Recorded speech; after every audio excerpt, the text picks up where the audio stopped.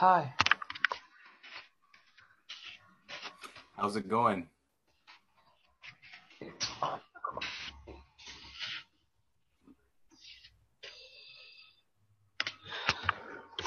Oh wow, hey.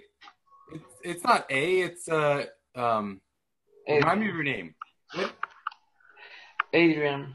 Adrian. Yeah. Well, it's good to see you. Good to How's see you too. how's every Yeah. So it's I've seen you around kind of in the background, right? A few times. Um Yes. but is your practice going well?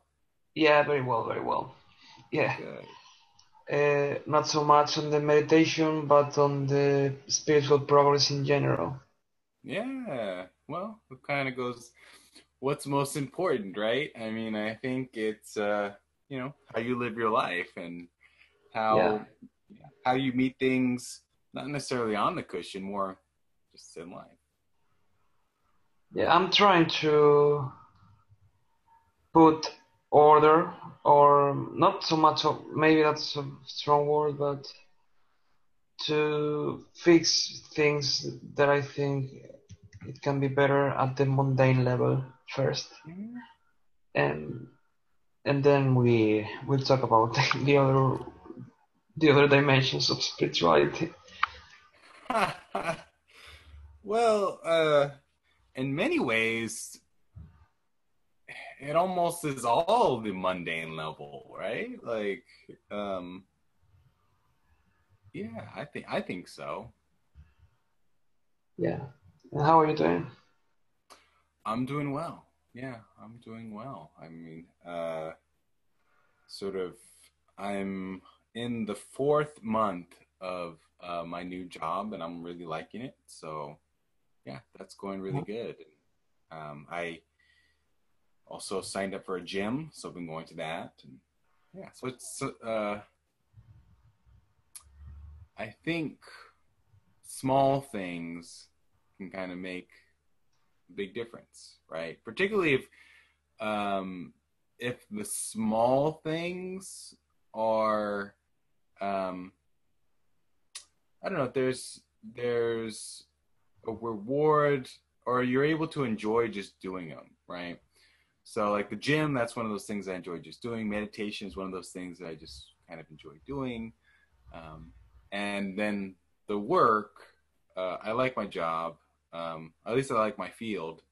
Um, there's definitely challenges in my field. I'm a psychotherapist, but yeah, I think I lucked out. I feel blessed with the job that I have. Uh-huh.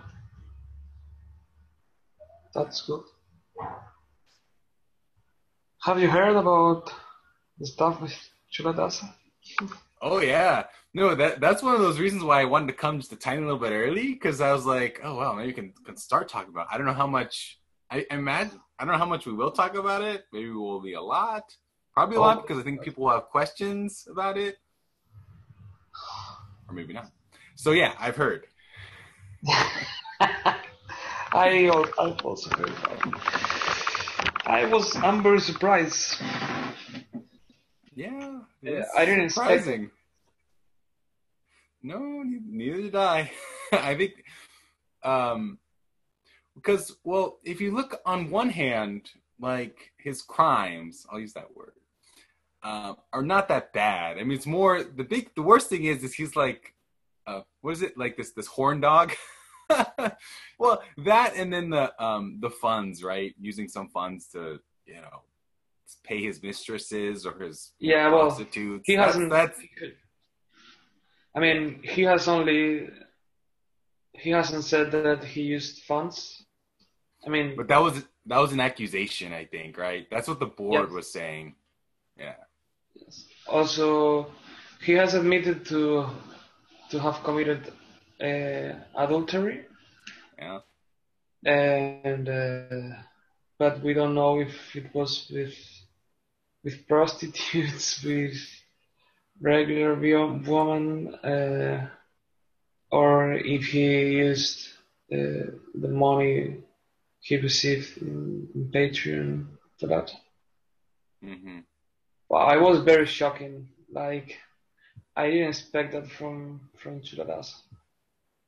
No, and I think that's the part that right that people struggle with. Not in this case, luckily, it's not like the crime. There's like, oh my God, how is this? Um, because some of those people are just abusing their students, abusing kids and all sorts of really horrible, horrible stuff. I mean, this stuff is bad, but it's more. I mean, um, Well, it's if it. he I get. was, Go ahead. if he would, if he was abusing students, then shut off the film and we get to other thing because I mean he was supposed to be an armed. Well, so exactly that, and so that's the thing, right? It's the higher standard, right?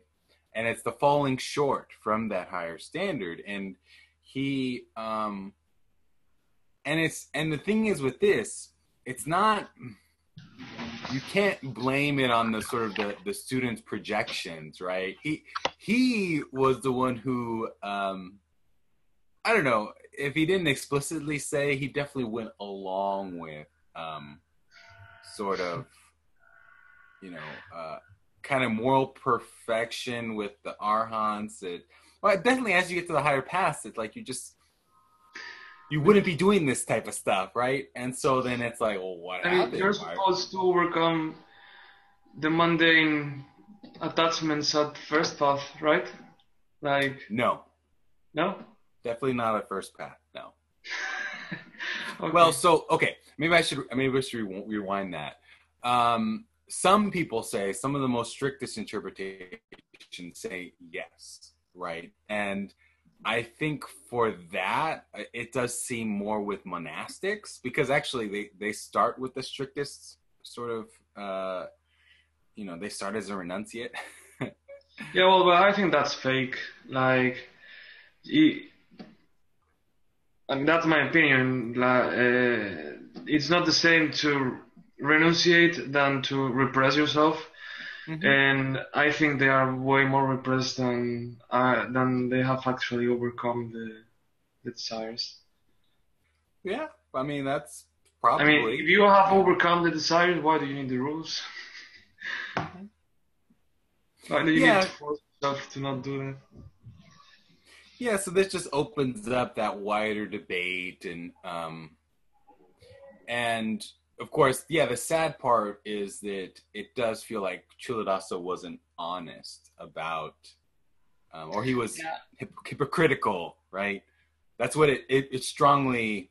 You can't. I don't think you can walk away without some of that impression, right? If you um, yeah, because I think that's just the honest.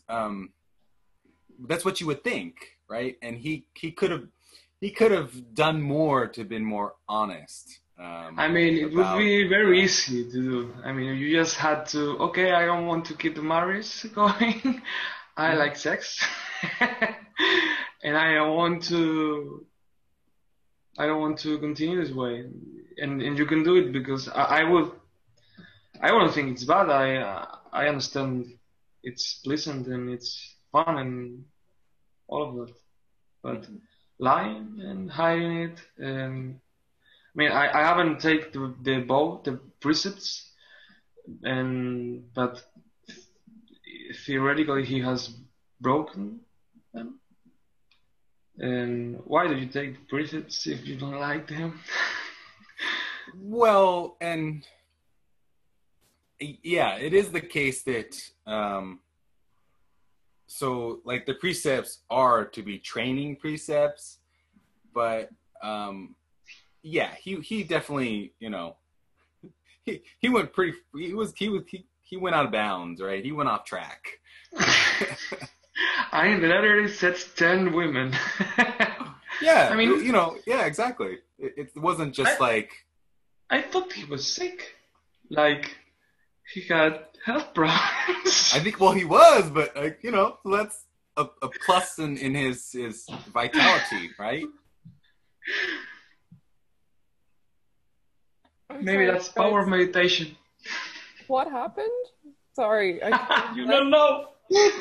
Oh, well, I mean, yeah. For those who by chance don't know, mostly as I guess it'd be people who don't follow the Reddits. So Culadasa, first there was an email sent out from the board, right? The board includes his senior students, the co-authors of The Mind Illuminated, and his wife, right? Signed off on a letter saying that Culadasa was, engaging in sexual misconduct, adultery with other women. It was, I think, 10 women is what they said. Some of those women were prostitutes. There was no students were involved. But it also seems like they also say that Culadasa was using some funds to pay pay the prostitutes or siphon off to some of the mistresses or something. So yes, there was some definite misconduct of sexual nature.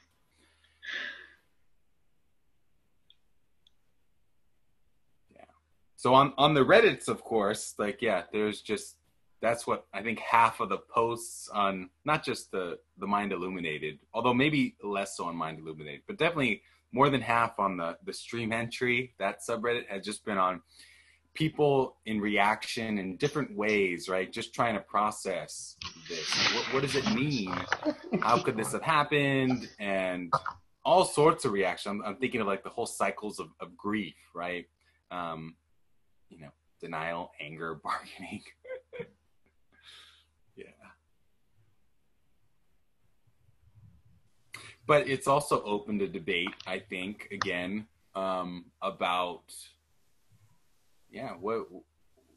what should we expect of our teachers? What's realistic about insight and awakening and this path and meditation, which is good, I think, right? That is one thing that's good, to take a look at it at another light. But the sad thing is, of course, I think some people, maybe many people, sort of just get disillusioned, right? And think, oh, because this happened to Culadasa, that means it's all crap.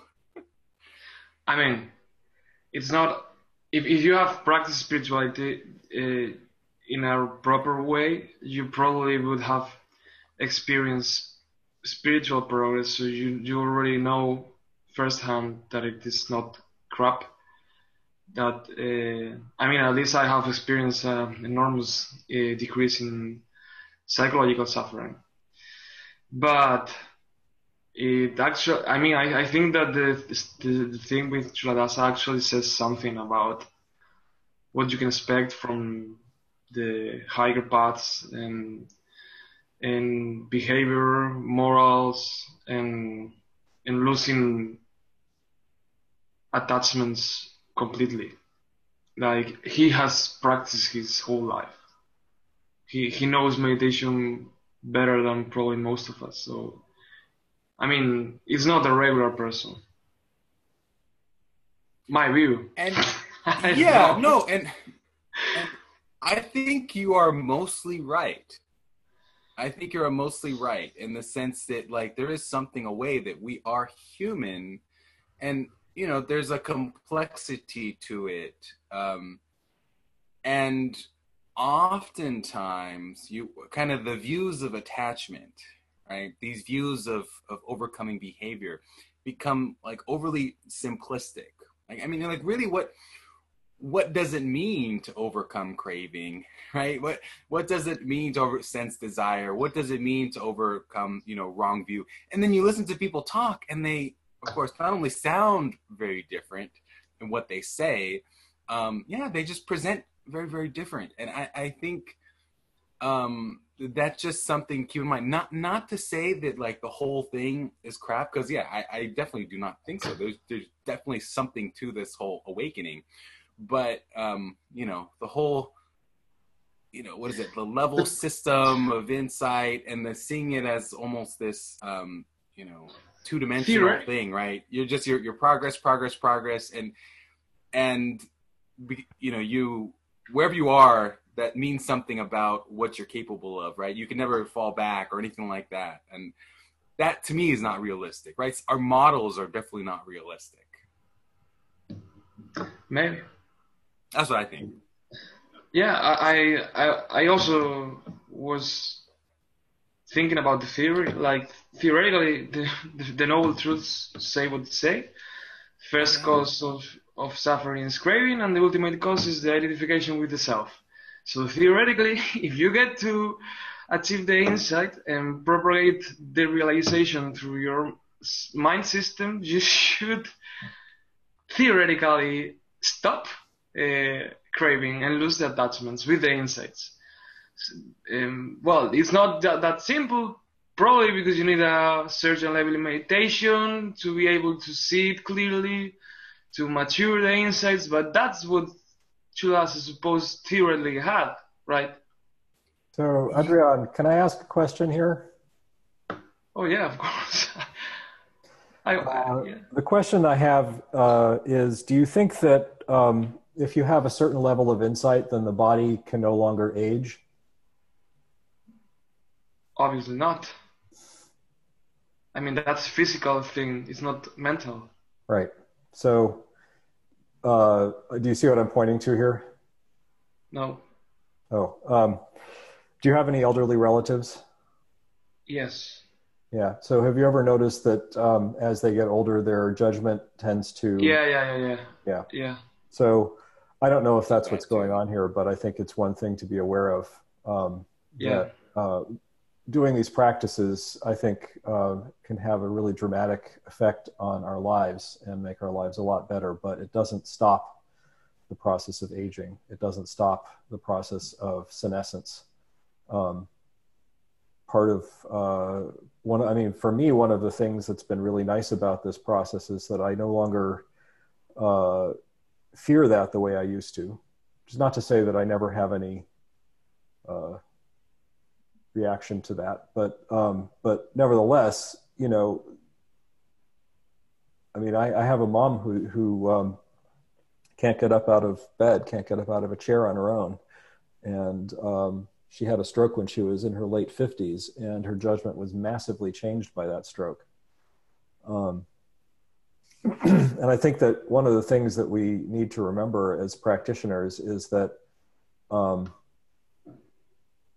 just because we're able to get to a certain wonderful place right now, and we are experiencing the ability to be so mindful that we can't screw up right now, doesn't mean that that's going to persist, right? And that is to say, I think, the experience of non-reactivity to pain, that means that we don't experience intense suffering. I think that can probably stick around, but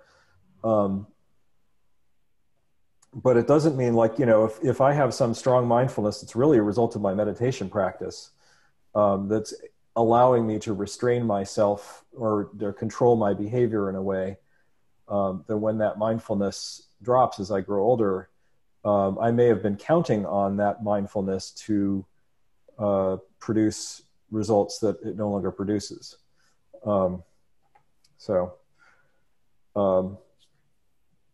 Anyway, how many people are here who want to talk about what happened with Culadasa, and how many people are here who want meditation advice? Maybe the people who want meditation advice, could you raise your hands? There's great. People who want to talk about Culadasa and all of that, can you raise your hands? Okay. So I'm in the undecided or whichever comes up category. Yeah. I'm in the I don't know phase. They also feel like pretty connected topics. Sorry? They also feel like pretty connected topics. Oh, yeah, definitely. Yeah, this is Kevin. I want to jump in because Edel and I were talking about this morning. One thing that we've noticed is just before, not to get political, but, there was a time in our political life in America when things were pretty stable and things were pretty even. And,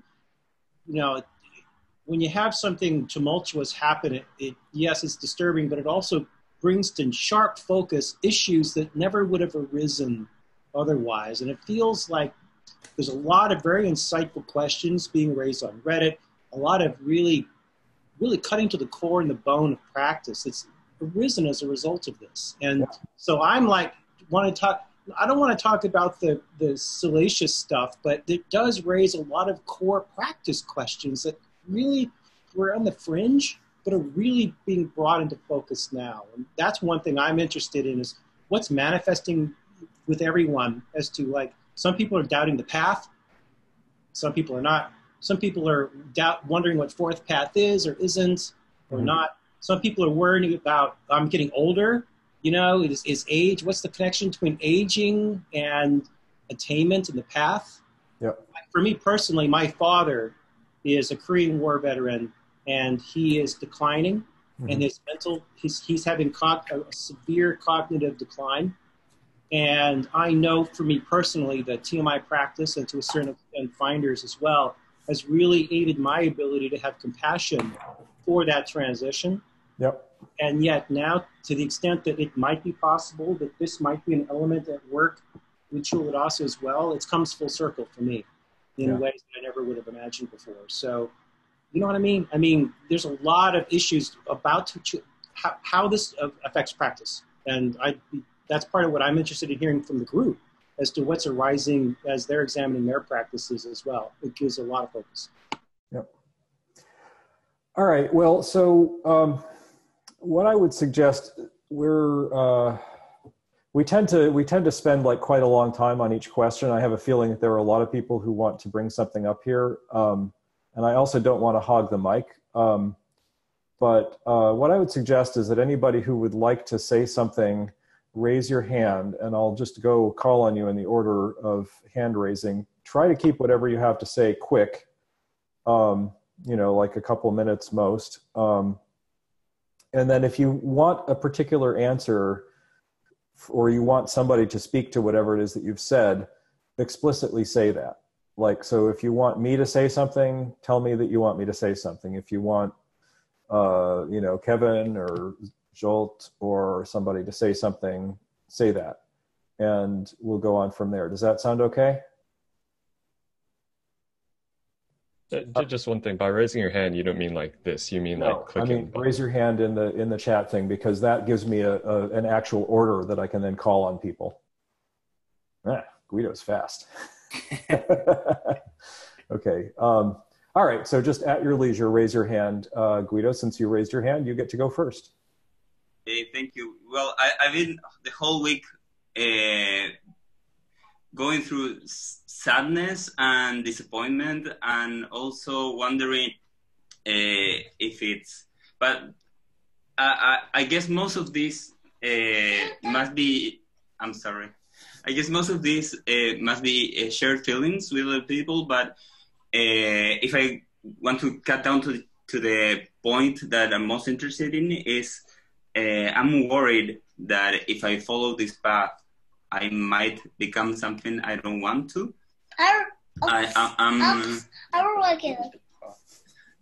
am because I had this role model in Culadasa that I really wanted to aim for, so I was willing to follow TMI, and I have faith that that would lead me to become the person I want to be.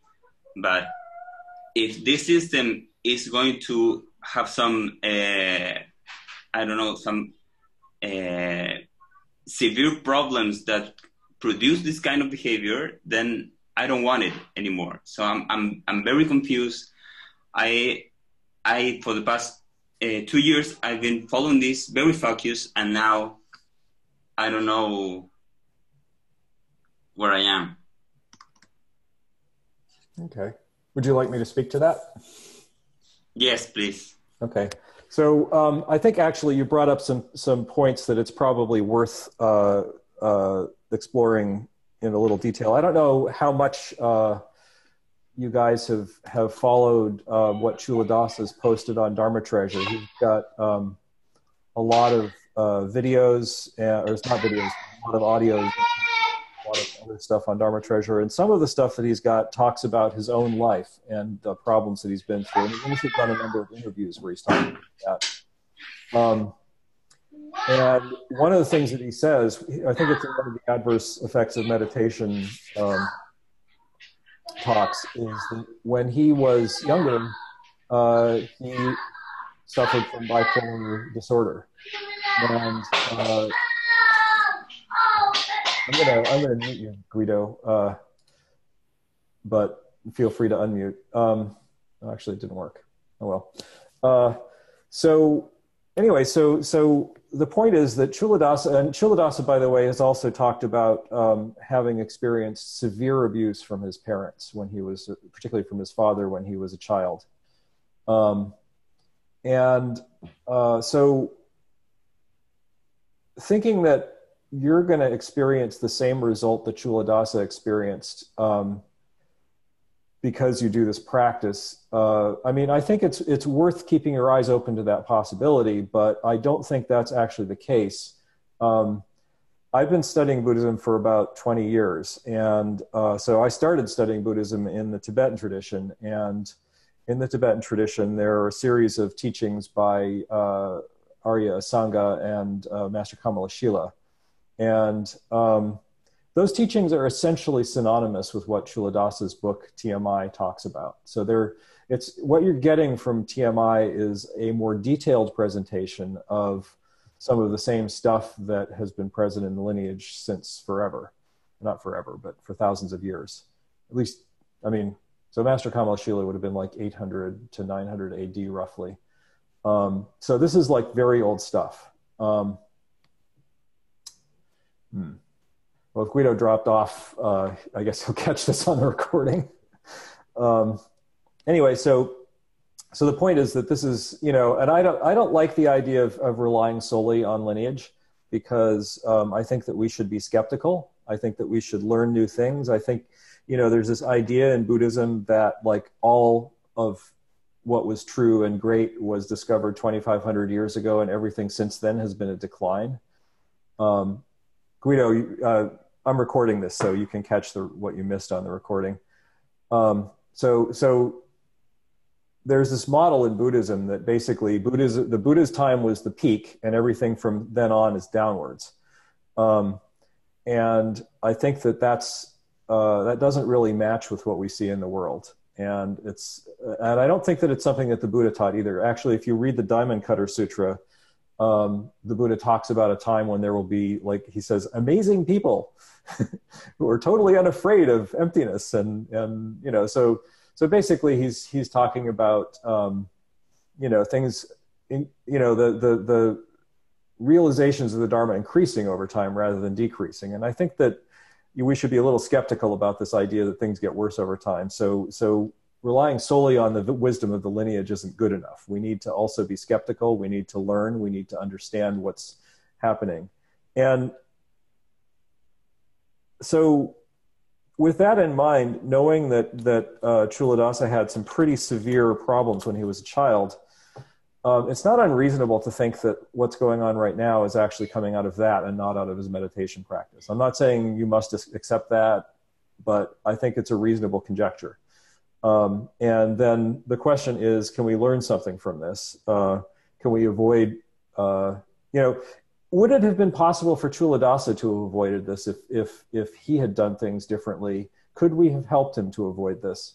And I think that, and I'll try and not monologue forever on this, but I do want to get a little bit of this idea out. I think that Sangha is very important here. And I think that one of the dangerous things that the lineage teaches us is that once a person has had certain realizations, they are no longer capable of making mistakes ever again, and that their bodies are perfect, and that their minds are perfect, and that they have reached enlightenment, and everything will be fine from then on. And therefore, if they do something weird, either we misunderstood, or it was weird, but it was the right thing to do, and therefore we shouldn't say anything, right? And if you go to any Buddhist monastery, or if you go to any Buddhist Sangha, chances are very good that that is the exact culture that you will see. Don't say anything negative about the teacher. If you see something wrong, it's your problem, not the teacher's problem. And you are not as good as the teacher. You are not as insightful as the teacher. Your viewpoint is not relevant. These are really bad ideas, and we need to drop them. And So, and I say this because I think, you know, I've seen this before. I've been through 3 different teachers having problems like this. 2 of them actually committed acts of quite inappropriate behavior. One of them was accused, but didn't really do what he was accused of, although he did stuff that some people didn't like. And so this is a theme. And, you know, if you look at regular people, they also have problems like this. We were hoping that the Dharma would solve our problems for us. And I think it does solve some of our problems, but we need to just wake up to the fact that it doesn't solve all of our problems just by having realizations, and move on from there. So I monologued for a really long time. I apologize. I would like to keep this a little bit short per person. So let's go to James and let James have the floor. Yeah, thanks, Ted. I'm not going to say very much at all.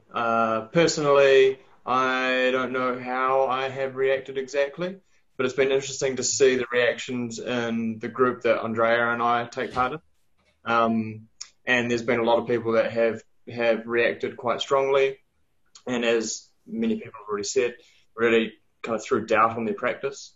The other side of it are the people that have reacted in a similar way as I think I saw Peter articulate on the subreddit, where it's given them a certain amount of freedom in their practice now, almost allows them to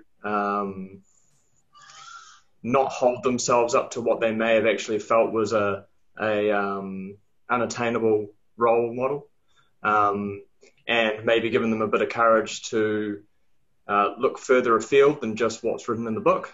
And maybe that was a realization that I had with my practice, having had an experience that didn't unfold exactly as it was described in the book. But I guess the main reason that I'm here is just to see how other people are reacting as well. And for me, I think it's been a source of really great practice.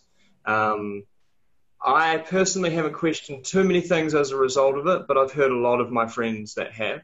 And it's always good to hear other people's viewpoints and how other people respond to those viewpoints as well. So I guess I'm here just to show a bit of support and to act like this a Sangha of some description, and just see what people have to say.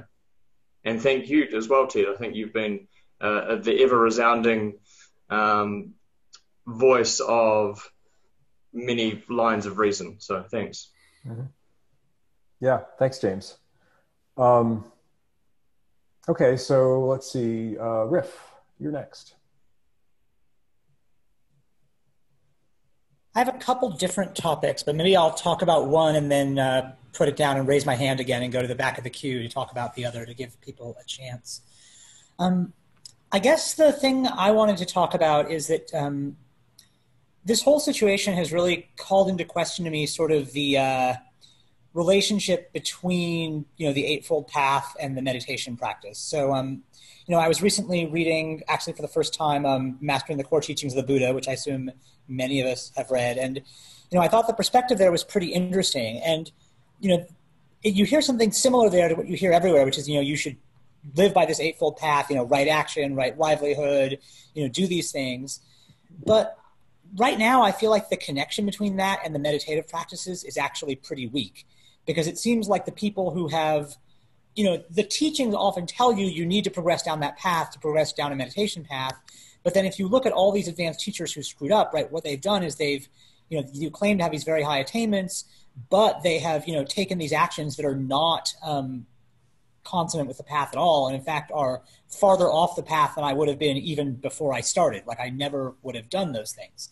And so that makes me feel like, as a scientist, I'm always kind of looking for the simplifications and sort of saying, hey, actually, maybe like, this meditative practice is like, a mental training, it's mind tricks.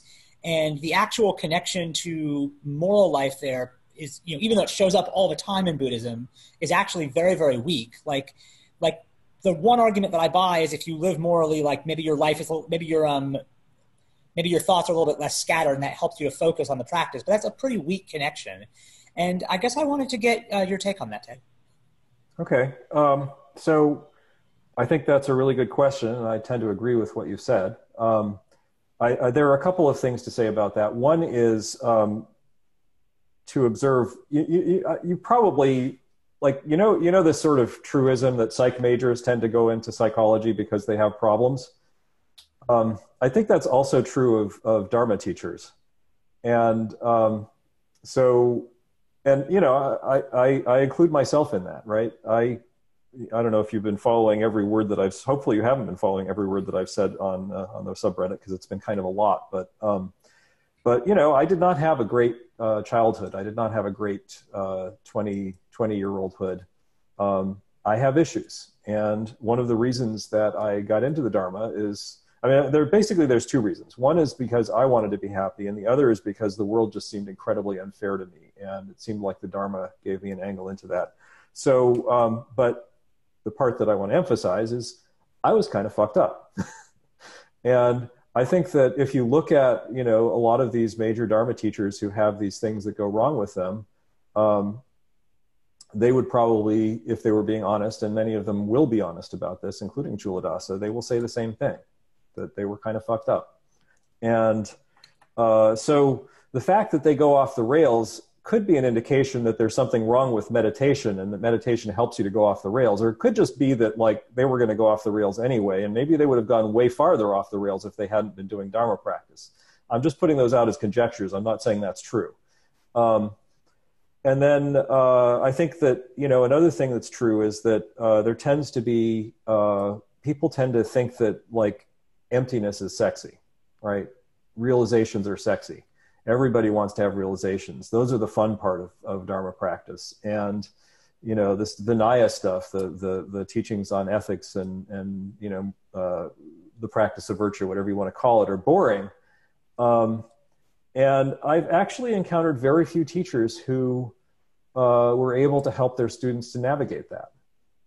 So, one of my teachers, Geshe Michael Roach, who had some rather fun accusations put against him, was actually very emphatic about the importance of the teachings on virtue, the practice of virtue, and made that one of the core parts of what he taught when he started teaching.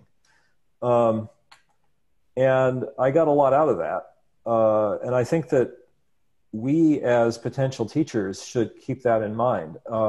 It's, for me, the challenge, and I think that this is actually part of our problem. The challenge is the stuff that Geshe Michael taught me had a whole bunch of cultural baggage in it that I think is harmful. And so I don't feel comfortable teaching what he taught me, because I actually feel like I was damaged by some of the things that he taught. And yet at the same time, some other things that he taught were extremely valuable and important. And so if I were going to start teaching Shila, right, how would I start teaching Shila? What resource would I start with? And the problem is I don't have a good resource. And I think that may be part of the problem that we have generally, that we have these resources that are in some ways good and in other ways very badly culturally damaged, and we don't really have a resource that we can rely on, and so we wind up not doing it. And I think that if you look at what Culadasa did, he was like, well, I could be teaching any one of the Eightfold Paths. Here, I'll do meditation because I know that one really well. And then, and I'll get to the Vinaya book later. And here we are 10 years later, and we don't have the Vinaya book. So, and, maybe Culadasa wasn't the right person to write the Vinaya book, or maybe he's exactly the right person to write the Vinaya book. We'll see. But either way, yeah, there's a definite lack of emphasis on practicing virtue in most of the teachings that we get. Or if we get a teaching on the practice of virtue, it's so sort of moralistic that it's hard to take seriously. And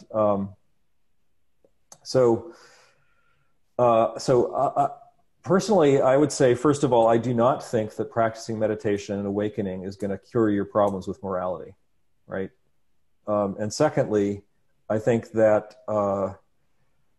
we need to take this seriously as fellow practitioners, as part of a lineage that has had some problems, and see if we can figure out a way to approach this. I've been thinking about writing a book for a long time, and this recent event has made me think again about writing a book. And I think that one of the key elements of my book is going to have to be a modern take on the practice of virtue, which is a little bit shirty, right? Because like, who am I to tell you how to practice virtue? And who am I to say that the stuff that I got from Geshe Michael is wrong and what I think is right is right? But somebody's got to do it. And I think that the attitude to have about this is that we should be experimental about this. Like, if I write something up, you shouldn't read it and think, oh, wow, Ted is a wise master. I will take refuge in Ted and believe everything that he says. What you should do is read it and then criticize it. And we should all do that. We should all be criticizing each other, not in a bad way, but in a helpful way. I think you missed this point. I think that you should think about this thing, or, I think that what you said about this isn't correct, and here's why. Not, you are the high holy Lama and your word is inviolate. We can't do that. I think that is the feedback mechanism that's missing. So, does that help? Okay. Lewis is next. Okay. Yeah, my worry is about that meditation maybe just like covers up suffering, like you have suffering and then you put layers onto it. Like a month ago, the co-author of The Mind Illuminated wrote an article about how you wake up and cleaning up are two different things. And then he talked about how he went home after a retreat and then got in a fight with his wife. But I would say you would only like call it a fight if you are suffering. So it should fall under the waking up part, which should release, or where you should transcend suffering. And that's also my thought with Culadasa, that he was really good at meditating and then covered up his suffering with it. Yeah, that's basically it. And I would appreciate if you could respond to that. Yeah. So I think that's good insight. I think that's exactly right. Essentially, if you look, I've studied with Jeffrey Martin, and Jeffrey Martin has a ton of ideas about awakening and has collected a lot of data. And so he has this list of locations which seem weirdly similar to, but not exactly the same as the four paths of enlightenment, right? And the way he describes it, the experience of suffering gets less and less, and it's not necessarily that the conditioning that was causing the suffering has gone away. It's just that the connection between the pain and the mental suffering has gone away. And so, as you say, that becomes a mask. So it seems like somebody who's in his location 4, which would be sort of the equivalent of fourth path, not exactly the same. Culadasa is really down on that, but take that for what it's worth. But his definition of location 4 is that you don't experience emotions, and that includes negative emotions, obviously. You are in a place that is very free. You also don't experience agency. You don't think that you're in control of your actions. And you could see where that would be a recipe for disaster if your Shila isn't very good. And then if you look at, there's this huge body of work now in the awakening community about growing up versus waking up, and that totally matches my experience. My experience of call it stream entry if you want. My experience of that was that a whole bunch of problems that I was having, I stopped having, but there were quite a few behaviors that I had that were no longer restrained. And fortunately, I feel fortunate. I spent 15 years studying with Geshe Michael Roach, and he was very emphatic about Shila.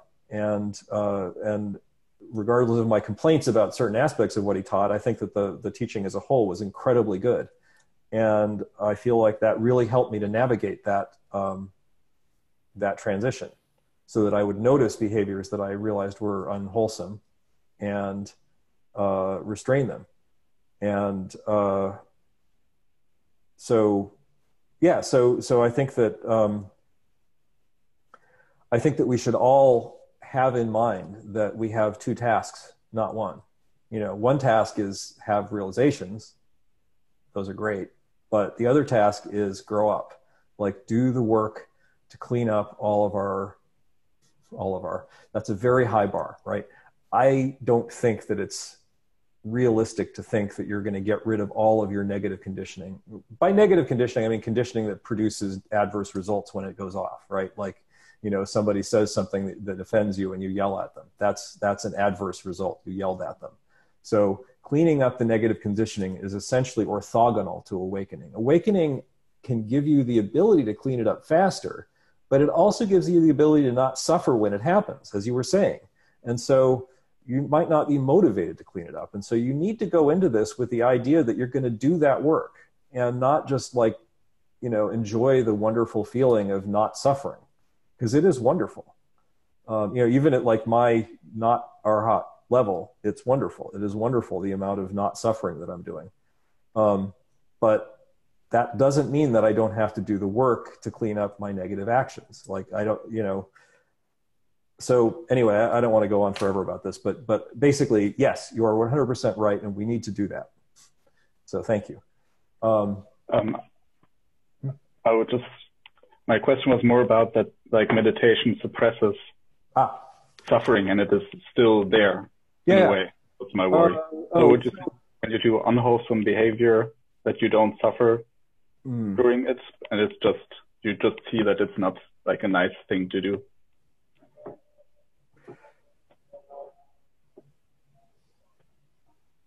Right. Okay. Yeah. Sorry. That's a good point. I apologize. I didn't actually answer that question. So yeah. So this is sort of the idea that like your subjective experience, your subjective conscious experience changes, but what's going on underneath doesn't change. And so you're essentially fooling yourself. Would you say that's accurate? Yeah. It's like, for example, kind of like if you would take drugs and then once the drugs wear off, all the stuff is still there. Yeah. Right. Well, I mean, essentially that's sort of the same thing that I was talking about, but from a different angle, right? And the answer is, yeah, the stuff is, yeah. So when you have the awakening experience, I think that some conditioning does actually get cleaned up just because of that. But it's not all by a long shot. And a lot of the really big problems that you have probably don't get cleaned up. Like it's only the really low hanging fruit, I think, that get caught easily in the awakening process. And then you have to, like, there's all of this, like this deep thicket of like stuff that you have to dig through. And so, yeah, the meditation process can make those triggers not go off as often. And so you can imagine that they're not there anymore. And potentially, especially if you get into the later stages, you could probably get to the point where your mindfulness is so strong that you notice the triggers going off, but you stop them before they do anything negative, right? So you don't get the adverse outcome, but the conditioning is still there. Yeah, that is a very real problem. And if you talk to people who meditate for a while and have really great experiences and then stop meditating, they can confirm your hypothesis about the whole drug thing, right? Like, you know, when you're on drugs, everything's fine, and then when you come down, everything isn't fine again. And the same thing can be true of meditation. So yeah, that is true. It does seem to be the case that when you go from a state, so something you're able to develop because of your meditation practice, to a trait, which is something that's a learned behavior that isn't coming out of your meditation practice, that those traits do tend to persist. So I haven't actually done the experiment of stopping my meditation practice because, like, why would I? But some people do, and they still wind up having. And also, by the way, some people don't get into awakening through meditation, right? And so they still get that state to trait transition, and it still seems to persist. Sometimes it persists for a long time, and then something happens and it stops, and they're back to where they were. Because, and my theory about this is they didn't do the work, right? They didn't do the growing up part. They just did the awakening part. And the awakening part was fragile because they hadn't done the growing up part. So, yeah. So, but I don't think that means that meditation is bad or not worth doing. It's just that it's not enough. Does that help? Yeah, it does. Thank you. Mm-hmm. Okay. So let's go on to Tom. So I just wanted to talk a little bit about how I'm feeling directed or led by the situation. I'm feeling encouraged to focus less on awakening per se, and more just on reducing suffering. And something that seems really important to me about that is the idea that only kindness works. I've never been satisfied or happy with what happens when I act out of anger or negative emotion. And lately I've been trying to use kindness and stay with kindness. And that really seems to be a productive direction for me. Yep. I also have the sense that mindfulness isn't something. It's we can't get it and then have it. I mean, you were talking about it as a trait, Ted, and I can see that, but I'm only as mindful as I've been in the last 10 seconds.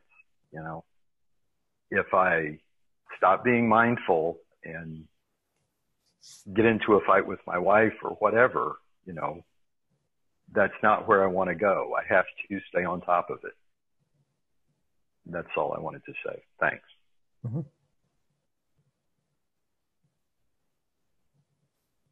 Looks like Riff is back.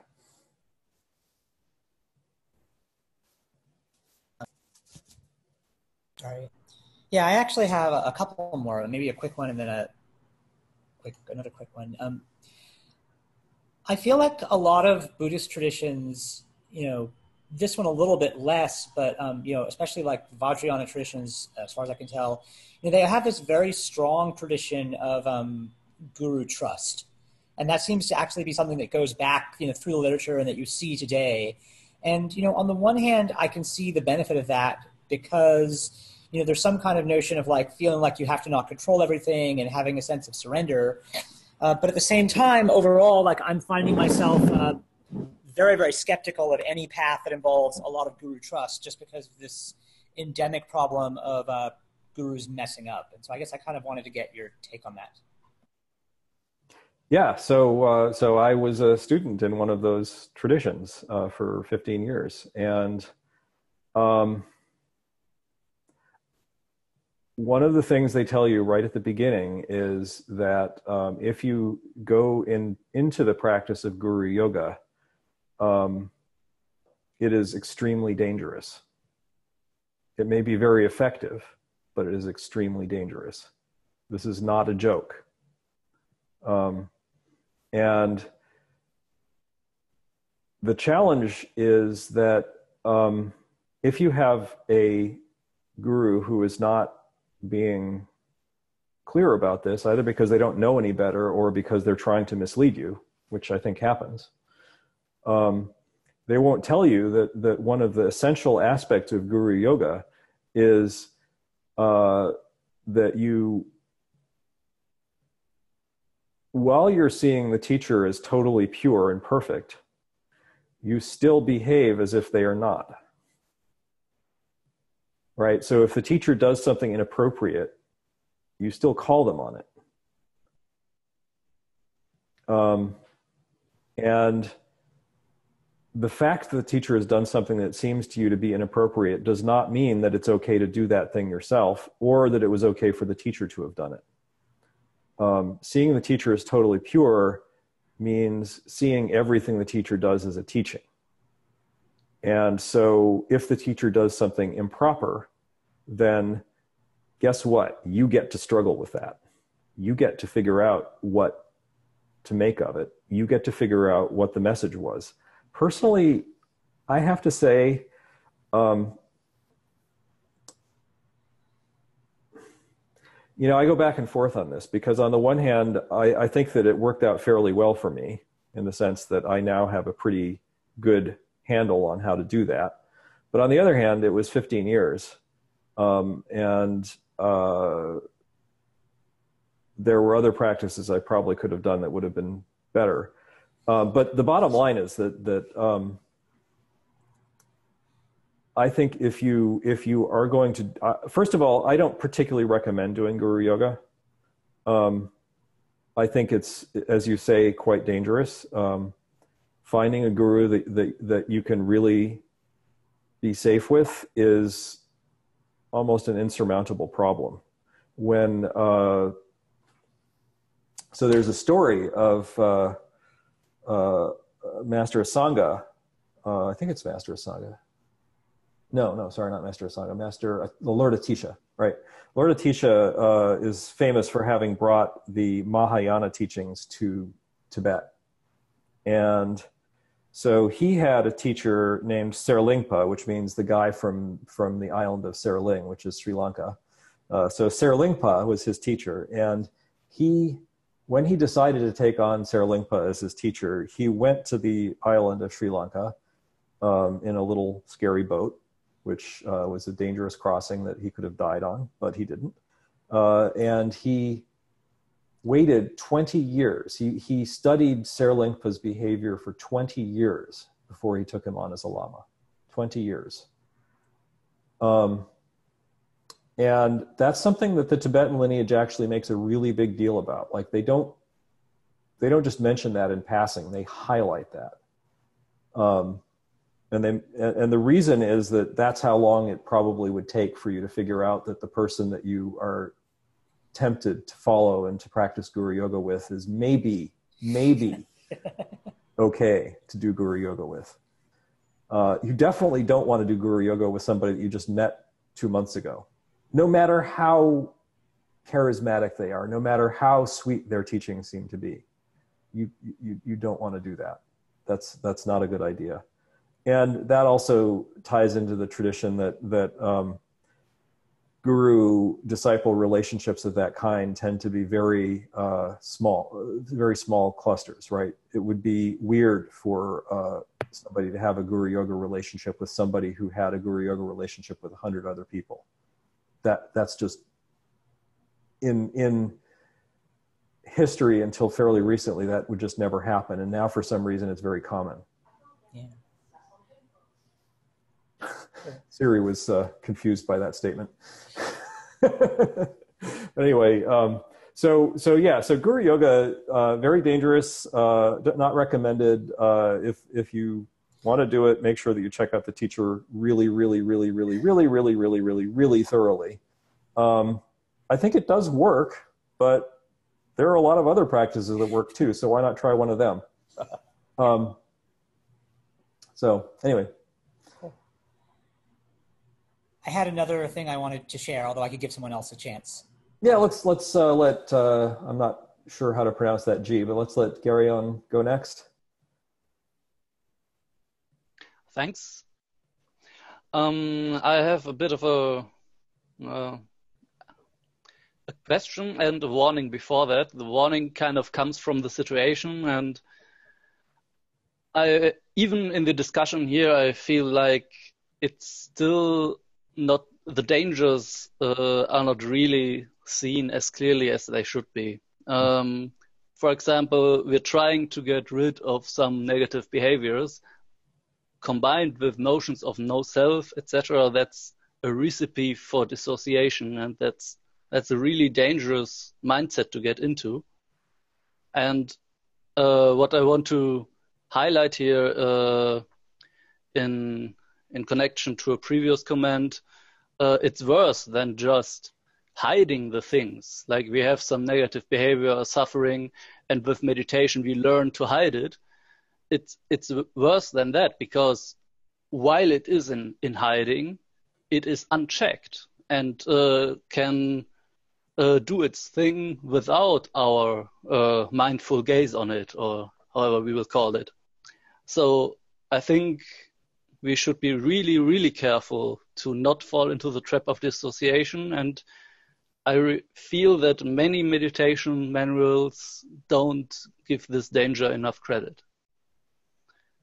So that's the one thing. The other is basically only a small question, because with TMI, we have a nice manual for the waking up part, but we don't have yet a similar book for the growing up. So I would be happy for any book recommendations on books on the growing up that anyone can share, maybe in the chat.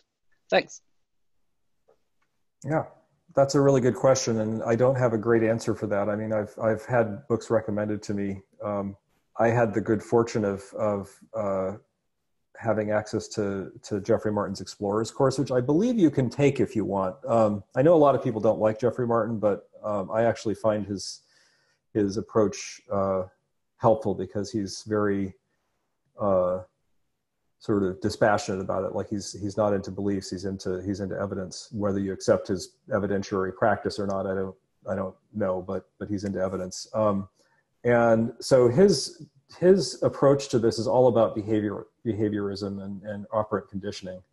And I don't know where he got it from. I mean, Jeffrey doesn't invent a lot of this stuff. He gets it from other people. So basically it's kind of like psychology, but it's a particular approach to psychology. And so if you can afford it, I would actually recommend checking it out, because he gives a lot of really helpful advice about this. And he's probably met more awakened people than anybody else in the world at this point. So he really is, I think, a good resource. That said, there's a lot of other stuff out there. And the book that I think comes up most often is Runaway Realizations, but it's not the only one. So hopefully other people have books to recommend. Sadly, I do not. And let's let Michael go. I was wondering, have you, Ted, specifically listened to this Deconstructing Yourself podcast with Shinzen Young, Why Good Teachers Go Bad? Are you familiar with that? I've heard people mention it. I haven't listened to it. You haven't listened? Maybe, I'm not sure if I'm asking because maybe you've heard this from Shinzen Young. He says there are, and you kind of mentioned this a little bit, which is why I thought maybe you heard it. He's talking about systematic issues with teachers not having a kind of feedback system that allows them to see if they're going off track in certain ways. One of those you mentioned a little bit was just kind of the you can't question the teacher type thing, because he's deeper than you in insight, so he tells you, you don't ask him. One thing he mentions, and I can't remember exactly what he says, but he says there are kind of clues in each one of these disasters, and he said he's been through some as well, and I'm sure if you've been studying long enough and had teachers long enough, as you mentioned, you'll might come across this several times. Clues that lead, when you look back on it, say, okay, so that was evidentiary that was going to happen. Some of them, he himself was mentioning, Shinzen, that he was on the lookout for the top three: money, power, and sex, and what can happen with that. But he wasn't on the lookout for number 4, which he found out was a codependent relationship. Meaning if a teacher has a trusted advisor, even a business partner or something like that, where they start to elevate that person to a status that has impact on their students. And even he didn't know, he was in this delusion that he didn't realize how far off track he was until, even when his students were telling him, until some other Western Dharma teachers, I think Jack Kornfield was one of them, sat down and basically said, no, what the fuck is going on with you? Right. And then he realized that. So I don't know. I mean, I'm not familiar with Culadasa himself or been in any of his retreats. So I can't speak to if there were clues. I don't know if maybe Ted, I know that you're close with with him and his family. So I don't know if you, looking back on it, if there's anything you thought maybe, okay, this is where the feedback's not getting to him, or this is where something's not looking right. I mean, and I guess if you haven't heard the things that Shinzen Young was talking about, the specific, I guess, clues, it might be hard for you to answer that, but that was basically my question, and kind of just to let people know that's a nice starting point to kind of start getting some context on everything, this podcast. I could put the link down there too as well. Yeah, please do. I think that's probably worth a lot of us reading or listening to. I haven't listened to it. I know I've talked to people who have. I don't know if Shinzen Young is the place where that idea originated in my experience of it, but it certainly, he's in that circle of people who are talking about this. And so did I see anything? So it's a little challenging for me because I live in Vermont and Culadasa lives in Arizona, and I have zero desire to ever go to Arizona, except to go to Kochi Stronghold, which is a lovely place. And so I've been there a total of 3 times.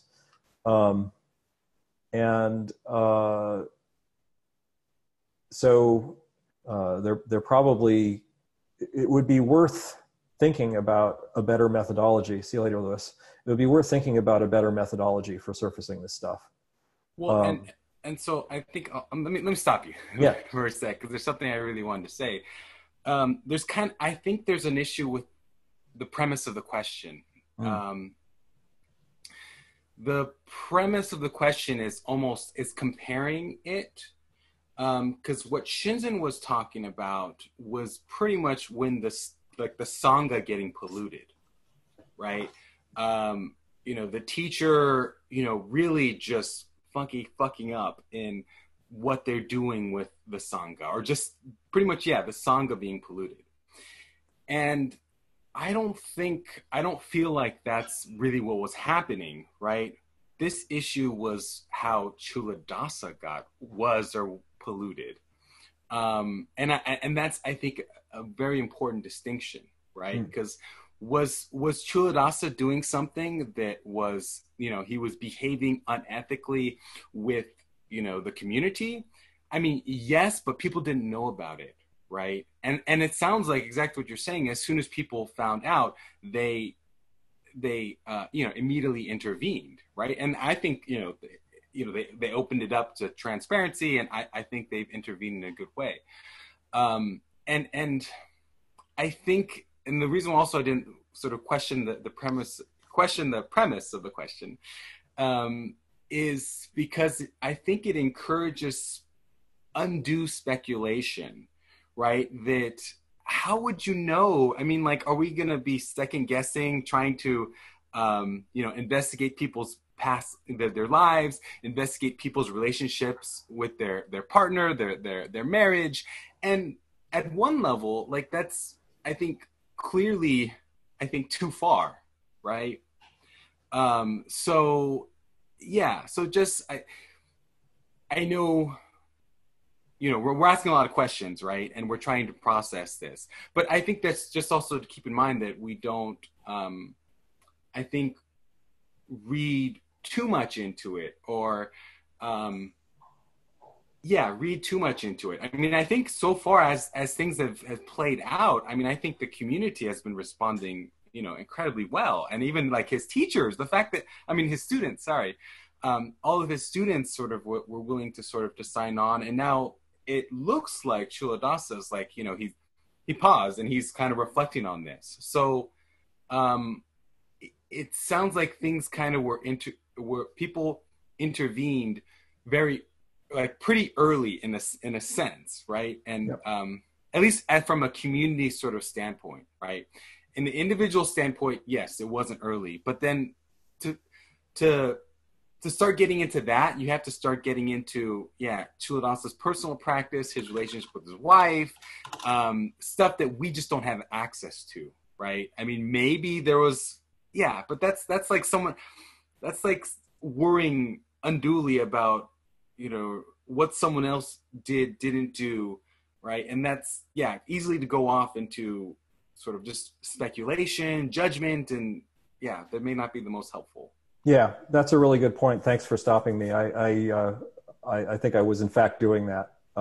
And I was almost going to stop you myself because I didn't want you to have to. No, it's really hard because like I really want to be transparent about this. I don't want people to feel like they're not hearing what the answers to their questions. But actually, I think I'm going to cut that if you guys don't object strenuously, I'm going to cut that little bit out of the recording because I don't think that it needs to be online. Yeah. But hi, Andrea. I knew you'd get a big turnout.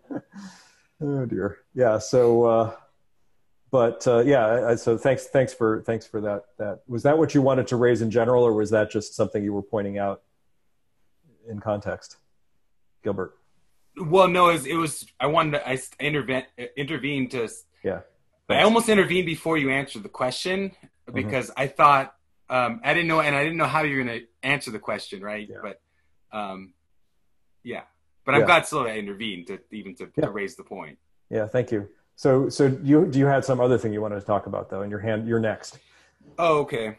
The other thing I wanted to talk about is, I think it ties back to what everyone has been saying, but there is a lot of baggage in these traditions. There's a lot of baggage, even in our concepts of awakening.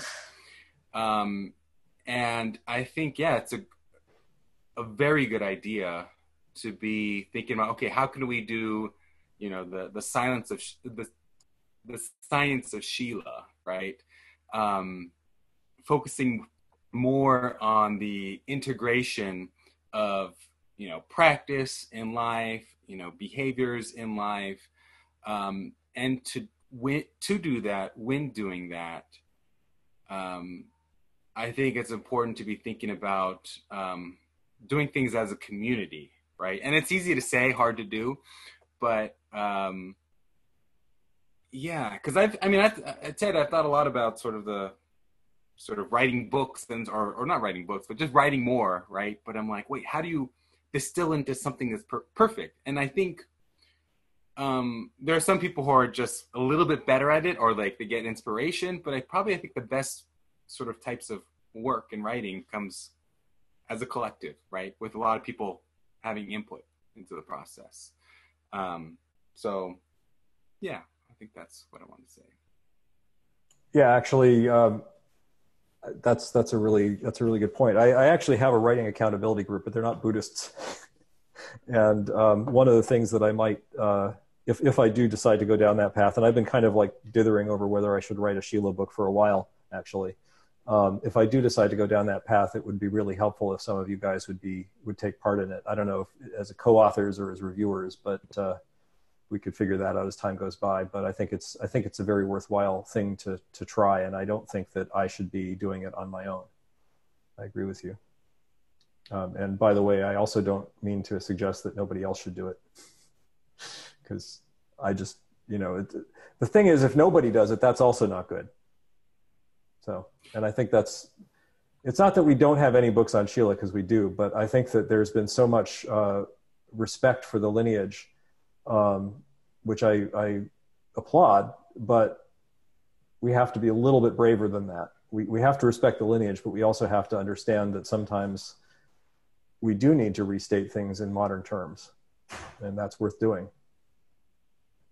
Thank you, Guido. So I think let's let Colin go next.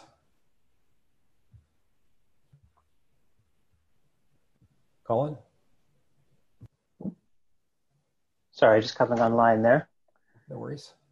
I was wondering what your thoughts are. A couple people were asking about books and stuff to study morality and these kinds of things. But my personal experience has been around just good old-fashioned psychotherapy has been my sort of parallel to the meditation practice. Because I guess in my experience, I did realize through my own practice that there are parts of my psyche which are almost invisible. They become such strong habits, and that you just don't see them, right? They're just your way of being. And I've found that, I still have a lot of work to do, but I don't know if you had any thoughts on that about parallel practices in psychotherapy, because I know it's something that Culadasa mentioned he's going back into, and a lot of, I think Shinzen said he did some psychotherapy at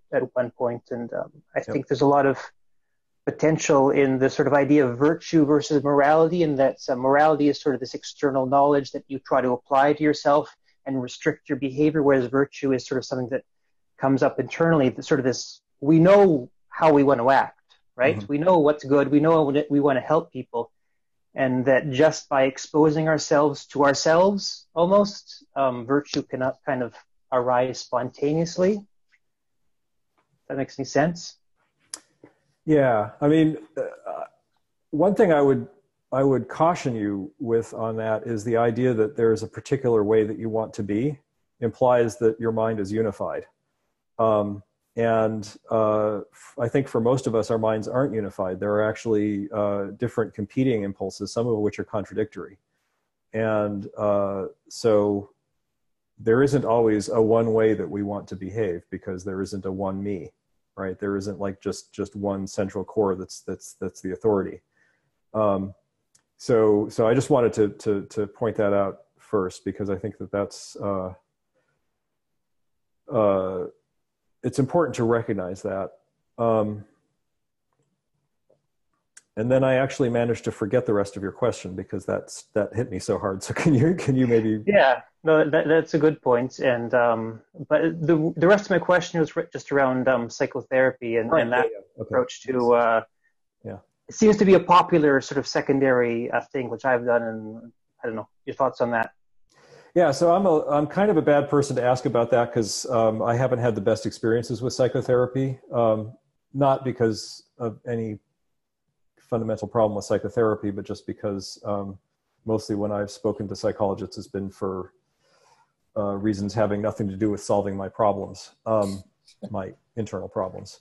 But I do hear a lot of good things about various psychotherapeutic practices, including some that aren't actually very widely respected. Like EMDR gets a lot of flack, but a lot of people that I've talked to who've done it have seemed like they've been able to use it to unearth stuff that they needed to unearth. So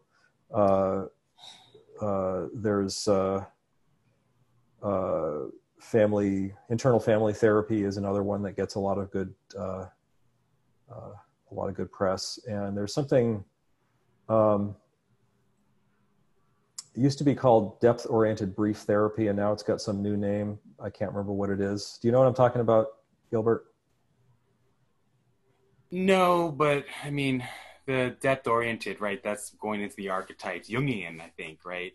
Well, this was a little different. Okay. I want to say it's like called.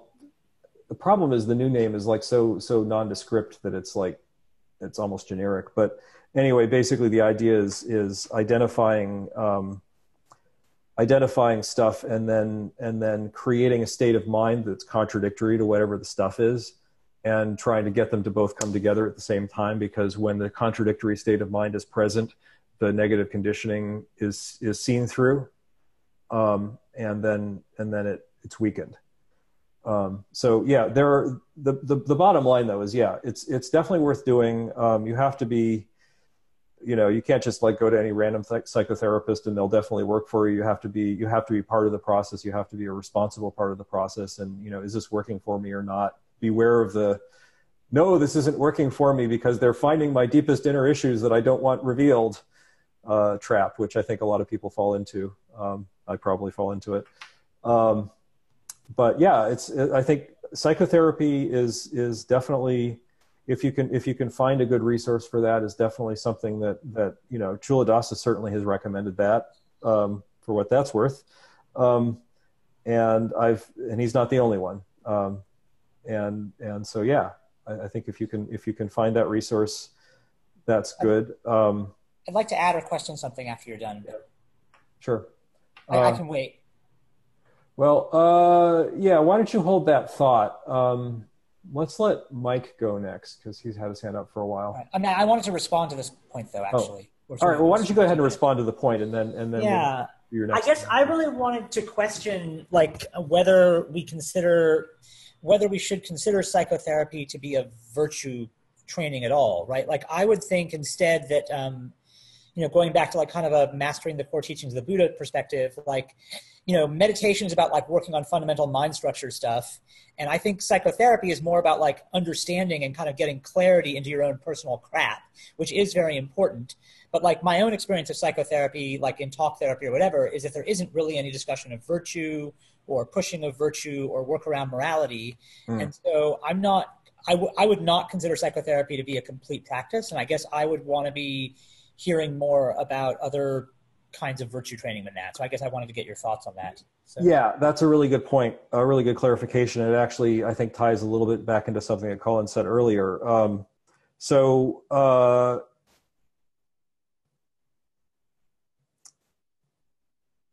Psychological problems, buried conditioning, is something that can cause you to fail in your practice, fail in the sense of not succeed in holding yourself back from doing something that you later wish you hadn't done, or that turns out badly or whatever. So yeah, you're right. The framework of the practice of virtue is sort of orthogonal to the problem of unwanted spontaneous behavior, shall we say. And so the unwanted spontaneous behavior would be the thing that psychotherapy will help you to possibly surface or, deal with or whatever. That doesn't give you the framework of the practice of virtue. So you're right, you do need both.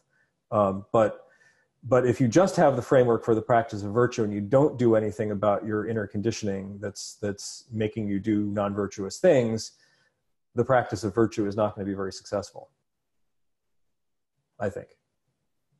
Like if you just think, yeah, right, this thing that I'm doing right now because my inner conditioning is making me do it isn't virtuous, that's not so helpful. You actually want to not do the thing. So anyway. Can I just comment really quickly? Yes. 3 seconds. So I would just say one comment, which isn't really a solution to anything, just adds more confusion. But your original comment, which is quite important about virtue, there not being a perfect state of inner virtue, there's actually external conflict. We can also consider that on the other side, that there probably isn't a perfect state of absolute morality, right? That we can research and find and say, that's perfect, absolute morality. So just another thought to confuse the issue. It all goes into the idea that things aren't things, they're process, right? And so that would have to be also true of a practice of morality, and also be true of anything like that. But let's we're getting low on time, and I'd like to let Mike and Peter and then Riff talk. So Mike, you go ahead. So let me preface my question by saying, I'm a novice both in my knowledge of the Dharma and my meditation capabilities, but I'm trying to. We've touched on a lot of these themes, and I still am trying to make sense of something specific. And I'm going to try to ask a real penetrating question here. So, and I'll ask it in a couple different ways. So on one hand, we use the word now in contemporary language, we're using the word waking up and growing up and cleaning up, and to mean different things. And I get that because I see evidence of that in the world. I'm trying to rationalize that view with some of the more ancient teachings. And, the ancient teachings, in my understanding of them, would say that once you've proceeded far enough down the path, you're able to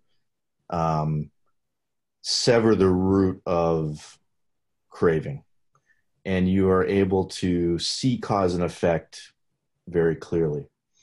And I think that some of the lineages would say, and Colin, your question seemed to go in this direction a little bit when you talked about the wellspring of virtue coming from within. And it's the idea that at some point, with enough advancement, that it's like you're the clouds in the sky have moved out of the way, and maybe this, your true self, compassion is able to just arise and manifest. And so it would seem to me that if you put those three things together, the cause and effect piece, the craving piece, and this wellspring of natural compassion, that would yield itself what I would call sila or virtue. And so I'm trying to make sense of it, how should we think about the vernacular of waking up? What is waking up? How is it different from what I described? And then the ultimate question is really then, how could this have happened if all those things come together, is kind of my question. I hope it makes sense. Yeah, no, that's a great question. And I don't think there's an easy answer to that question. I know there's not. And so, and maybe part of the answer is that, and I don't find this threatening personally, but it's that we have to evolve a little bit in terms of how we're thinking about some of this stuff. But yeah, anybody's welcome to go ahead. All right. I've been hogging the mic. Does somebody else want to speak to that, or including you, Ted? But anybody want to speak to that, please do. All right. Well, I'll tell you a little bit about the experience that I've had in my wanderings through Buddhism over the last 20 years. So Tibetan Buddhism, Mahayana Buddhism, says that the state of a Buddha is actually quite a bit beyond the state of an Arhat, that they are not synonymous. And the difference between a Buddha and an Arhat is that an Arhat is free of suffering, but a Buddha has omniscience. And what omniscience means is the knowledge of what to do and what not to do. And that's actually the core of what you were just asking about, right? That's the knowledge of cause and effect. So the knowledge of cause and effect, I think you get some of that at stream entry, in the sense that you see the connection between your unskillful actions and the suffering that they cause, and also you see that the suffering that they cause is a mental construct. But there's this idea that you can see what the results of your actions will be in the world. And I think that is a very sketchy thing. Like, I don't know how to do that. I don't know anybody who knows how to do that. I don't think Culadasa knows how to do that. Culadasa has never given me the impression that he knows how to do that. My previous teacher, who is the Tibetan Buddhist teacher in question, never said that he was able to do that. And when I asked him specifically if he could, he said no. So if there are people who can do that, I haven't met them. That doesn't mean that it's not possible to get to that state. But if it is possible to get to that state, we don't have direct evidence of that. All we have is, unfortunately, it looks like Mike dropped off, but hopefully he'll see this on the recording. We don't have direct evidence of that. All we have is the theorizing that we get from the lineage. And by the way, if you look at the Buddha's life, the Buddha had his enlightenment. And so the Tibetans would say at that point that he was omniscient. But then you look at what the Buddha did after his enlightenment, and he did two things. He taught and he did practice. He did both of those things. He didn't just do one. Why was he practicing if he was omniscient? It's a question that I think is worth asking. And it's very clear in the suttas, right? It's very clear. Hi, Mike. I've been answering, but you'll probably have to go to the recording. So it's very clear in the suttas that he didn't stop practicing, and this is true even of the Mahayana sutras. In the Mahayana sutras, you see the Buddha meditating, you see the Buddha going into retreats. So clearly there was something that still needed to happen, or he wouldn't have been doing that. Maybe he was just showing off, I don't know, but maybe there was a reason why he was doing it. So when you see the lineage talking about these perfect enlightened angels who don't have any problems and don't have to do anything to behave properly, one of two things is true. Either they have successfully evolved into that state, and how do we know if we've evolved into that state? Really good question. I don't know the answer. And so either they've evolved into that state, or there's some magic about realizations that just makes that state happen. And I think personally, I find the evolutionary argument to be more compelling than the magical state argument. And in fact, I think that the idea of magical states is something that drops at first path. So for what that's worth. So anyway, I could go on at length about this, but I think I've captured the gist of it, and I'm happy to say more if people want me to say more, but let's let Peter go. Yeah, this is such a complicated topic. So many questions are raised. I think that one thing which I personally found a little bit misleading is that arguing that what happened is due to some childhood trauma or some unresolved, uncleaned up problems. I find it a little bit hard to follow, because if this is a repeated behavior across many years, that is not a one-time mistake. So what I want to say is that the psychotherapy, like was mentioned already, I don't think here it's something we should focus on. I wanted to behave morally before I started to meditate and understand what is it about. I didn't want to be as even before. So I don't want to hurt people even now, of course. And but I can see how it is super easy to deconstruct that moral concept which I grew up with and relativize and make them very relative. I can deconstruct it and make it, oh, I can do whatever in this world because everything is empty and so on. So there's very easy to reason to do such a things.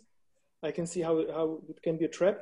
So I think it really comes down to just not relying, because I feel that there is a little bit of tendency to rely on the meditative practice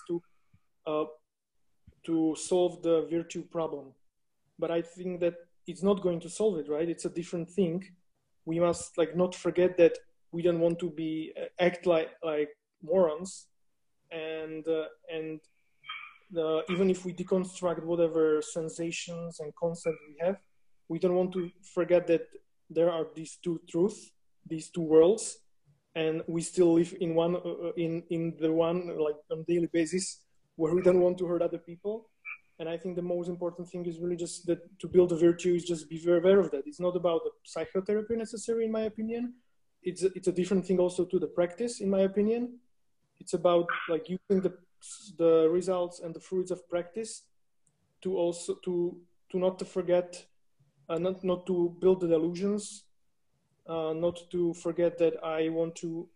And when I was thinking about it, what to build the morality on, the only thing I came back to was the compassion. That's kind of the only thing I can, after some practice, come back to. And okay, so I don't want to hurt other people because I don't want to, or I want to act morally because I don't want to hurt other people. That's the only thing I was able to come back to. And also I like what Gilbert. I wanted to mention. I like what Gilbert said. It's very hard to think about and theorize and what happened and why happened. I think I would like to hear from Culadasa what he has to say about it. And I'm personally, I'm good. I think I'm actually growing more and more glad with this, because, for example, for my personal experience, I realized that there was a little bit of attachment to the personality of Culadasa and making him unconsciously sane in my mind, which I saw broke down, and I'm actually happy for it, because like I wrote on Reddit, I kind of feel a little bit more free now, because the TMI is still there. I still believe it works. It works for me. There are other teachers who teach and they have great results. There are so many people like Tucker and other who wrote on Reddit their own experience, and it works for them. And I'm actually very happy still to take the advice from Culadasa on all about the TMI. He's still an expert. He's still a great teacher. And I think there is a little bit of drama around this, which I'm going to see how it unfolds across month, maybe, hopefully not years. But I think actually it's a nice and healthy thing. So let's see. Yep. One thing I'd be curious, I'll just ask this as a question. You're familiar with the idea of vows, right? Yes. What do you think of that? I think the vows are there to keep that virtue alive, right? To remind you about that, right? So that like I don't have any personal vows, right? But I have my own principles which I grew up with, and I think it's the same thing. And just keeping these vows is probably just being like confirming to, that's my view, right? But making it like confirm it to yourself and to the others that you really want to be moral. But I think the morals are all virtue. And what happened to Culadasa? I don't know. It would be great if I learn over time. But why are you asking this question? Where are you going? I was just asking because I think that like the thing that was missing from what you were saying is that I think, of course, we all having compassion is great, right? And having compassion leads us to want to not hurt people and also to want to help people. And these are very important. It's very important to have that motivation. But then in addition to the motivation, having a practice to pump that motivation into seems like it's an additional thing. And I didn't hear you talking about that. And I think that the vows, to some extent, serve that purpose. And I was just curious if you'd been thinking about that. Because essentially what a vow is it's a decision that you're making now about something that will happen in the future. So you don't have to decide later, right? So anyway, that said, Riff has had his hand up for quite a while, so let's let Riff go. Did someone else have their hand up also? Because I've talked a bunch already, so we could let someone else who hasn't gone yet. So the only other person who currently has their hand up is Tom, and Tom has also talked. So okay, then I'll go quickly.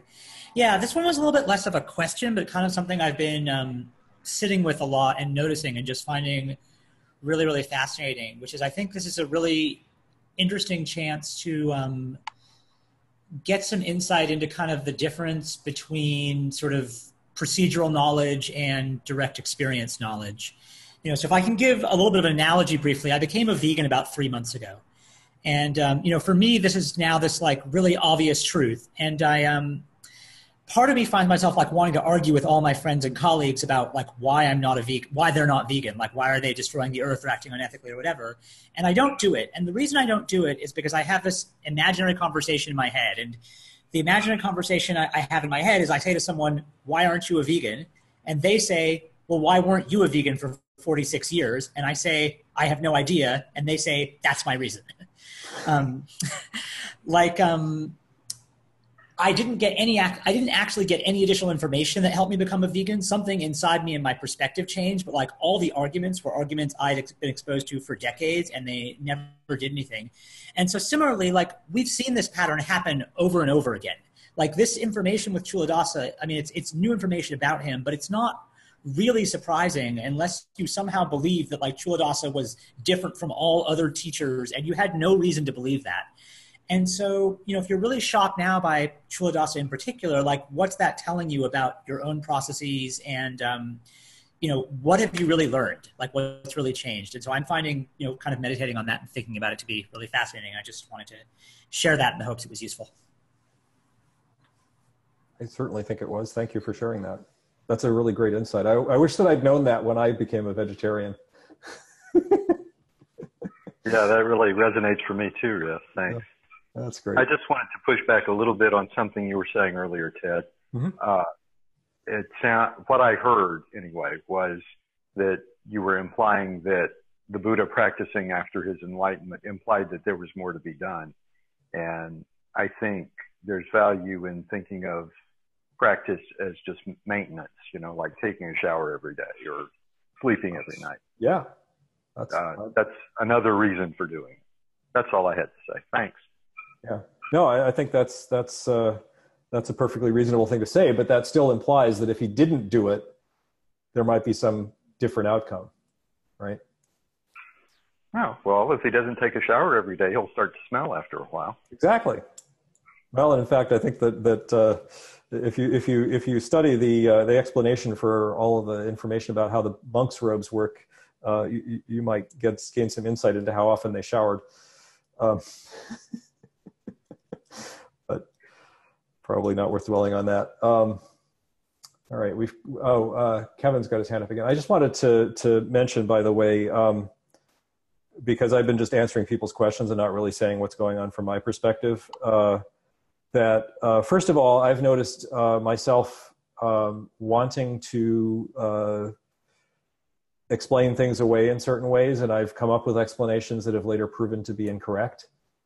Just in the course of the last week, as more information, because I have access, because I'm a close student of Culadasa, I have access to information I can't really ethically share with you, but which I don't feel like I'm depriving you of knowledge that you must have. So please don't be frightened. But the point is that you know, each time I hear about this, so when this originally happened, the first time I heard about this was when the board shut down my access to the Patreon feed, and I was like, what's going on? And so my initial reaction was, well, somebody must have accused him of something, but obviously the accusation was false, right? That was my assumption. But they have to deal with it. That's what the board is responsible. They're doing the right thing.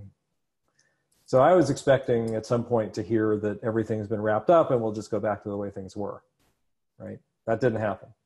And then, you know, the next thing was, well, actually, I mean, honestly, I'm not sure what the next thing was. It's been kind of a journey, but the point is that I've gone through several different stages of like trying to explain what happened. And I think that one of the things that we all need to do is recognize that the way that we explain this is never going to fully explain it.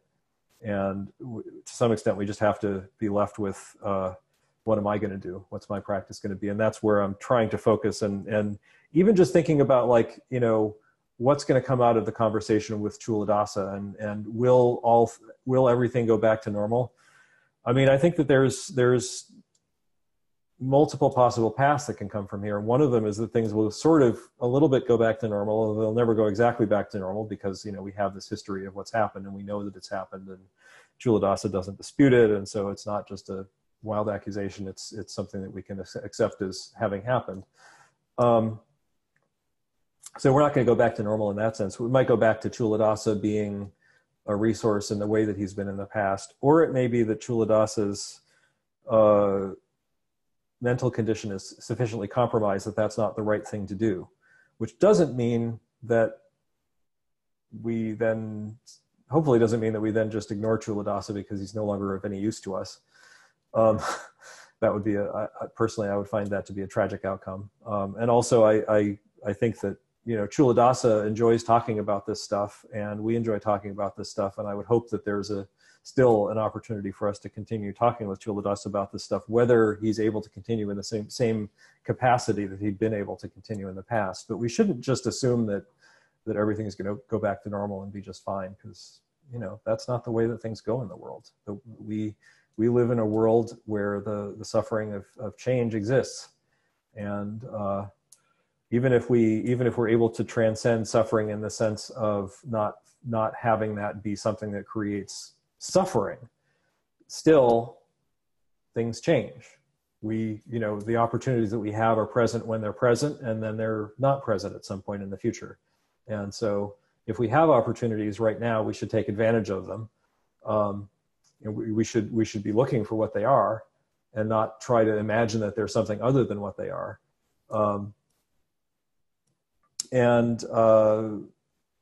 You know, I think for my own part, one of the things that I've learned over the years is to not worry too much about the future, to just accept that things will change, and let that knowledge that things will change affect how I interact with what's going on right now.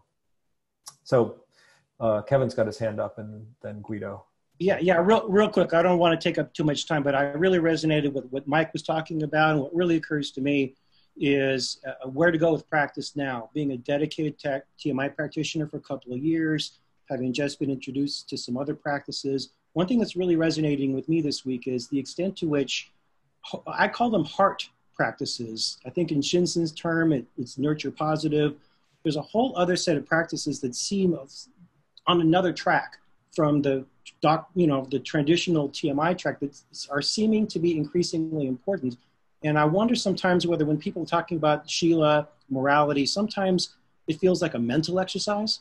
And yet there are practices, I'm wondering, which if you do them, like metta and related things, where if you're feeling the connection with other people, somatically, in your body, instinctively, you're going to be less likely to go down some of these different directions. Some of these might be actual practices, right? And so what I'm looking forward to, Ted and all you guys, more experienced people, is taking TMI. Culadasa himself has said, I want my teachers to take this in a new direction. And maybe this is exactly what we're talking about. For us younger practitioners, having the guidance and assistance of the permission, as it were, to take TMI, but supplement it with other practices that could help us have that feeling, that could be, bring in that additional guidance. I'm sort of rambling here. Maybe we can talk about it more, but it feels like there's maybe other ways to incorporate TMI to a broader practice that would, help.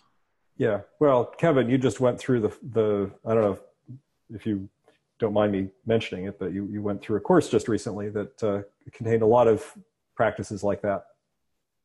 Finder's course. So,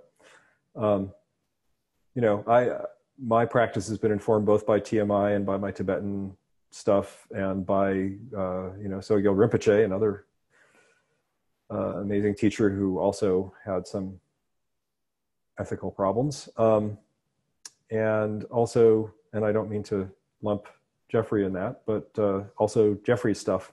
And I think that, I agree with you, Kevin. I think that, one of the challenges that I have right now is trying to figure out how to integrate all of the stuff that I've been given from all of these wonderful sources and put it into something that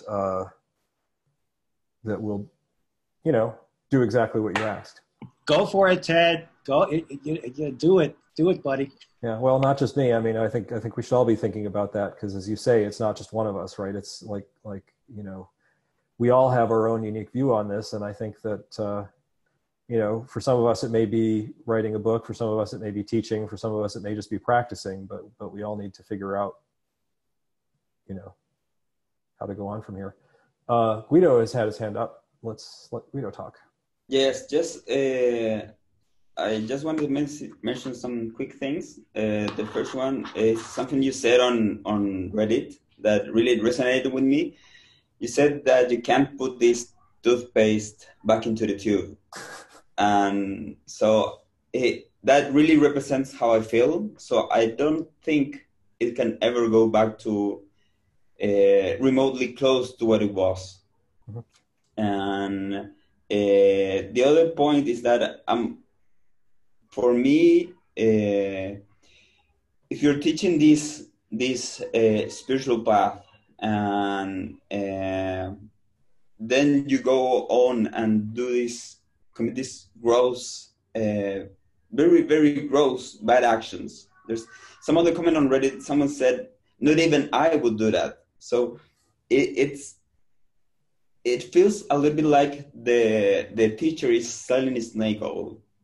So they're selling they're selling something that is not true. I think what Kevin just said sort of gives a path into resolving that. But I also, moving forward, I would also be very interested in what you have to say because of what you've been through from your previous teachers. So I really think that book would be very interesting. Mm-hmm. And there's definitely some work that can be done to guide us all. I personally, right now, I feel very lost. So I had a very strong set of purpose for the last 2 years. Mm-hmm. And now I could really use some. Yeah. What was it that you were really hoping for? What started you on that 2-year path? I think reading TMI and looking up to Culadasa, like, sort of made me feel like I come from a Christian family, so it made me feel like being like Jesus was not impossible. Like it was a path. There was a set of practices that you could do, and you could actually become like him. All right. I think that's a wonderful aspiration. Yes. and that's what I want to do. Yeah. So I mean, you know, I'm assuming you're familiar with the Gospels then. So Jesus at one point pretty much said, "Yeah, you can do that," right? You remember that part? One of his students comes up and asks him, "How do I become like you?" And he answered. He didn't say, "No, you can't do that." So yeah, I think that. And I apologize. I haven't been raised in a Christian background. I just happen to know about that because my Buddhist teacher told me about it, because he was raised in a Christian background. But yeah, I think that that's a wonderful aspiration, and I think the thing. I mean, I can't remember exactly what Jesus said in response to that, but I think one of the two things, was that when he said, "Love thy neighbor as thyself"? Do you remember that? I mean, obviously you remember that part, but no, I'm not sure actually. No. Yeah, I sort of vaguely think that was the context in which he said that, but I think that's the essence, right? Like, you know, can I be like Jesus? I don't know, but if I can. Certainly that would be a piece of advice to follow. Yes. And I think one thing to keep in mind there is that this is an aspiration for yourself and not an aspiration to project onto your idols. Right. So. Yeah, very good. Exactly. Yeah, so I mean, one of the great things about Jesus is that we don't get to see him every day, so you know. so we can an idea, right? And I think it's wonderful to have aspirations like that, and all I can say, I mean, I would you know, please keep coming and keep asking me that question, and I'll try and help you with it. But it's a beautiful aspiration. I think having that aspiration is a key element to achieving it. So, thank you. Yeah. All right. We've gone longer than usual, not surprising. Thanks everybody for coming. It's really great to see you. And you know, please keep coming, and we'll see how this all comes out. Hey, Ted, I just wanted to mention before we go, sorry if I put you on the spot with the question. I think my question wasn't clear, and I don't know really what I was asking. I think it was just like, I don't know what goes on there, so I think I was just trying to this find is more. The nature of communication. We never really know what the other person is asking. We don't even really know exactly what we're asking. We just try and we see what comes of it, and then we move on. So yeah, and I just want to say I appreciate that you trying to be as transparent as possible, and it's very clear from the Reddit forums that you've been completely even-handed on and facilitating discussion on all sides, and so I just want to thank you for doing all that and for coming here and doing the same thing. So you're welcome. Thanks. Yeah, thank you, Ted. Mm-hmm. Yep. You're welcome. All right, we'll see you next time.